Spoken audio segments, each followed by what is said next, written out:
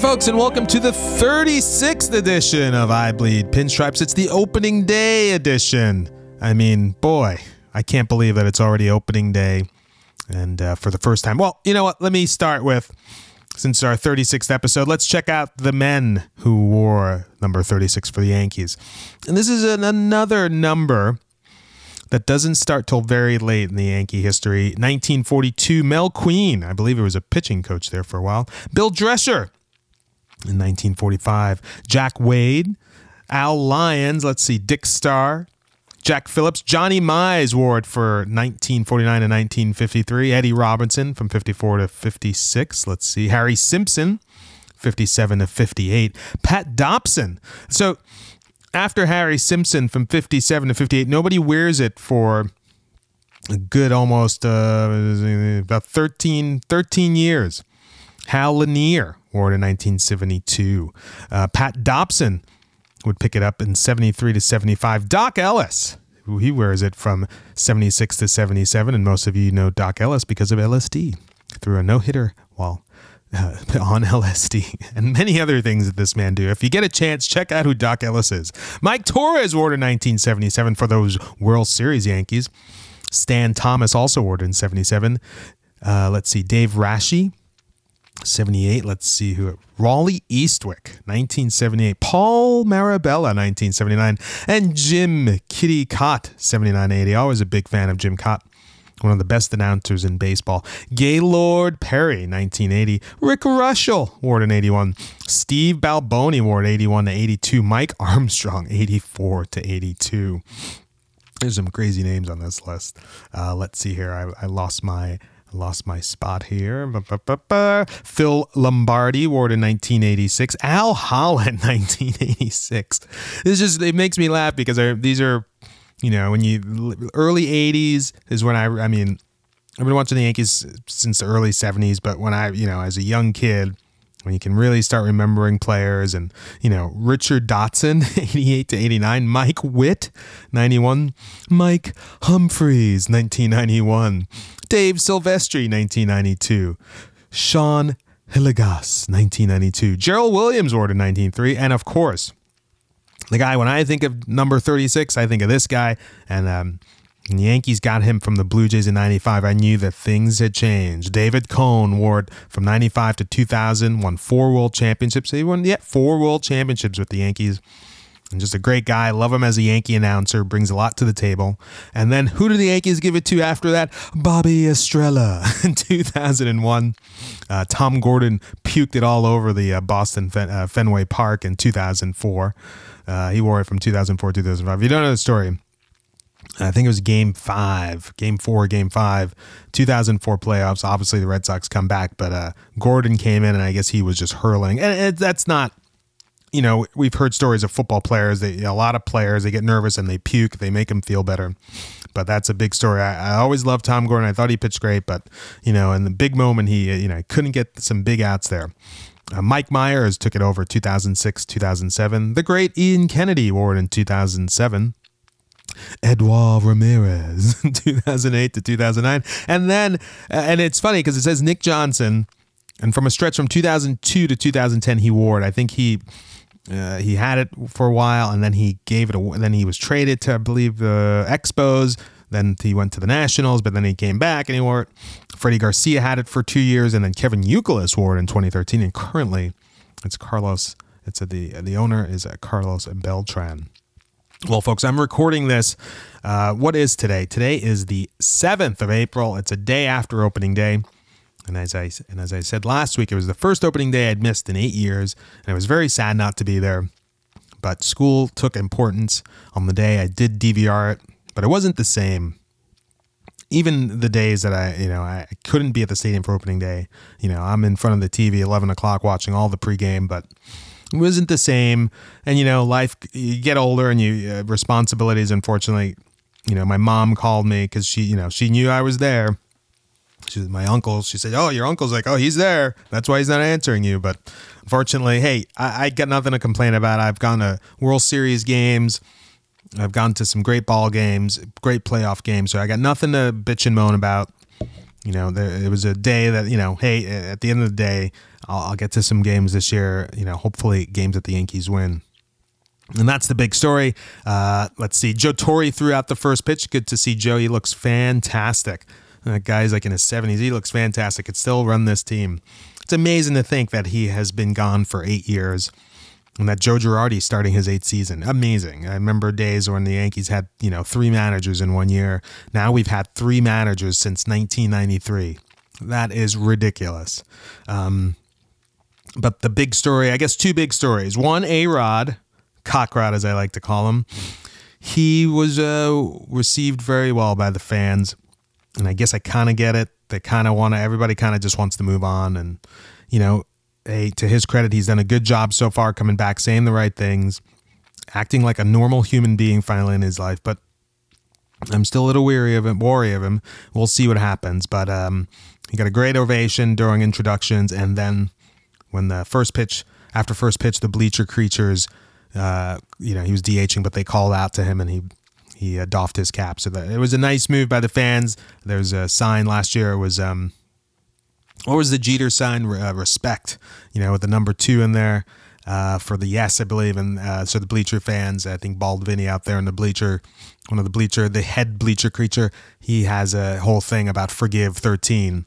So that's what people are doing. That's what they're doing. I guess they say that's a mark of a great human being is to forgive.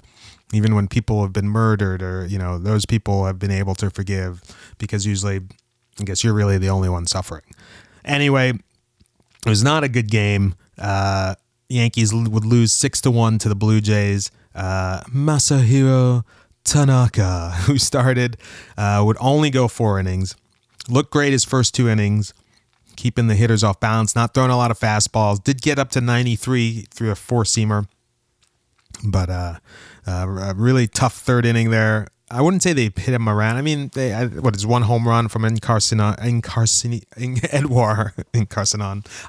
say his name right. That was a bomb. But he just didn't have it, and the Blue Jays, and he had dominated the Blue Jays last year, and they said this year so far, I don't know, obviously after 1 game, but they said that his fastball wasn't there, that velocity scares you. So he's going to have to adjust, and hopefully this is not an omen for the rest of the season. We'll see how it goes. The Yankees really did not hit. They actually had only 3 hits, and I think it was their first time in years that the Yankees had only had 3 hits in a ball game. I guess the big story, like I said, was Tanaka. But if you want to find some good, it was the Yankee bullpen. They pitched 5 innings. They gave up 1 run. And I believe they struck out 12. It was a record for opening day, 12 or 13. And like I said, the bad news was that the Yankee hitters had just had 3 hits. The Chris Martin, who is a new guy that the Yankees got, a lefty, he struck out in order. Batista, Encarnacion, and Josh Donaldson in the 5th. That's pretty impressive. Shreve also came in. He did give up a home run, but he pitched well. Patterson came in, looked good as well. I forgot who else came in there, but I know Ismail Rogers came in for 1 more out. But the Yankees, the bullpen looked good. You got to take some positives from pretty much a bad day. The only other good thing is, hey, baseball's back, and that was good. Big mistake by Didi Gregorius on his first day. He certainly looks like he's going to be the shortstop, but he was on base, I believe, in the 8th inning. 2 runners on, 2 outs, and who was up at the plate? Teixeira. Yankees down 6-1, so hey, big home run here. All of a sudden it's 6-4. What does Gregorius do? He tries to steal third base and is thrown out. And if you know anything about baseball, the cardinal rule is not to get thrown out at third base with the last out and the first out of the inning. So you could see Girardi definitely talking to him, and he totally, after the game, Gregorius was like, that'll never happen again. And we'll see. And it's funny because I think that Jeter had the same thing in his first month. I don't want to say it's his first game because Jeter's first game, he had like a home run, had 4 RBIs, made a great catch. Never forget that day. Phil Rizzuto, too, is calling that game. It was a sort of a passing of the torch there. But Gregorius, anyway, Jeter got thrown out of third. And Torre tells the story that he was going to wait to talk to him the next day, but Jeter actually came up to him on the bench and was just like, hey, I totally screwed up. I shouldn't have been doing that. And, I don't think it ever happened in his career. I think the one great thing about Jeter's career is he rarely, I could be wrong, but you rarely saw him get thrown out. He's a very smart base runner, not the fastest guy. Definitely would steal about 20 bases early in his career, but very smart base runner. Rarely ever got thrown out. Not like Jorge Posada, who was always trying to leg like a single and a double and a triple, always getting thrown out. I can't tell you how many times I can remember Jorge just getting thrown out. Jorge just makes me laugh. I just love the guy, but he was such a battler. Anyway, like I said, so that was the pitching side. Tanaka went 4. The bullpen looked good, but these guys are going to have to hit. And for some reason, that's just gnawing on me that, I don't know, I know it was the first game of the year, but you hate to, sometimes, and hey, I went to opening day 2009, new stadium. The Yankees lost like 14-2. They just got bludgeoned by the Indians. But you know what? They won the World Series that year, so it doesn't matter. 98, they start the season off 1-3, 1-4. Guess what? They won 125 games. So, it's just one day. The old adage is you're going to win 60, you're going to lose 60. It's what you're going to do with the rest of those games. 42 plus games, was 61, 42 games. What are you going to do with those 42 games? And, the American League East is not, it's either the best division in baseball or it's the worst division in baseball. There's not one team that's going to come out here and just beat everybody up. So everybody's going to be in it. The Yankees are going to have to hit. I just worry. I hope they do. I love the Yankees and I hope they do, but they're going to, Beltran, I don't know. They don't look good to me, but who am I? Who am I? I'm just some guy in a basement recording a podcast. So that's who I am. Anyway, I wanted to do this podcast a little early, but like I said, school is just, there's just a lot of stuff and you just don't want to disappoint, life is different and, responsibilities. And I guess I didn't have a lot of responsibilities. I only had my responsibility for the longest time. I didn't have kids. I didn't have a wife.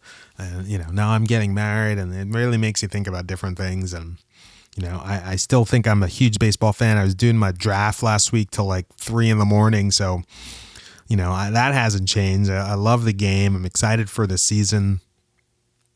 I'm excited, now being in New Haven for, I was only really out of New York for 2 years in my life, 2002, October 2002 to October 2004.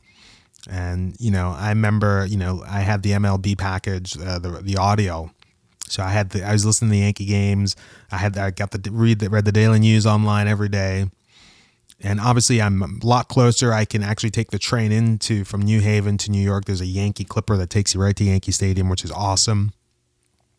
But it's not like I can just, at the whim anymore, hey, I got 2 tickets. Let's go to the ball game. It's more like I got to plan these things out now. And I, on yesterday, which was yesterday, lots of people heading to the stadium. It was great. That was really great for me to see. I had my Yankee hat on and a lot of nods to people. So it was festive and I'm going to look forward to going to ball games and maybe I'll even cherish them more, but I don't know how much more I could cherish them. I've always cherished ball games. and always tried to stay in that moment of when I entered that stadium, to just be there and not be anywhere else, especially with all the technology we have these days and with all the, bells and whistles that stadiums have. I just try to stay focused on the game and whoever I'm with there and just have a great time. Anyway, guys, I also, on a very personal note, this podcast is dedicated to a friend of mine who has just loved I don't want to say that. She's just been a great friend. My friend Mel and her daughter Gemma. This is dedicated to them. They lost their father and husband last week, and very sad. And I sort of, in a way, kind of didn't want to post anything on Facebook for the last week, or everything just kind of seemed frivolous. It was I don't know. Vince was a good man, funny guy, and he loved life and he loved his family. And I love Mel and I love Gemma and I love Vince, and they have a lot of people around them, and I know they'll get through this. And it's just very sad. So to Mel and Gemma, I love you very much, and I hope, I don't know, it's not a lot that you can really say, but you're in my thoughts, and you've been in my thoughts all week, and I love you guys. So anyway, guys, take care, hug a loved one, good night.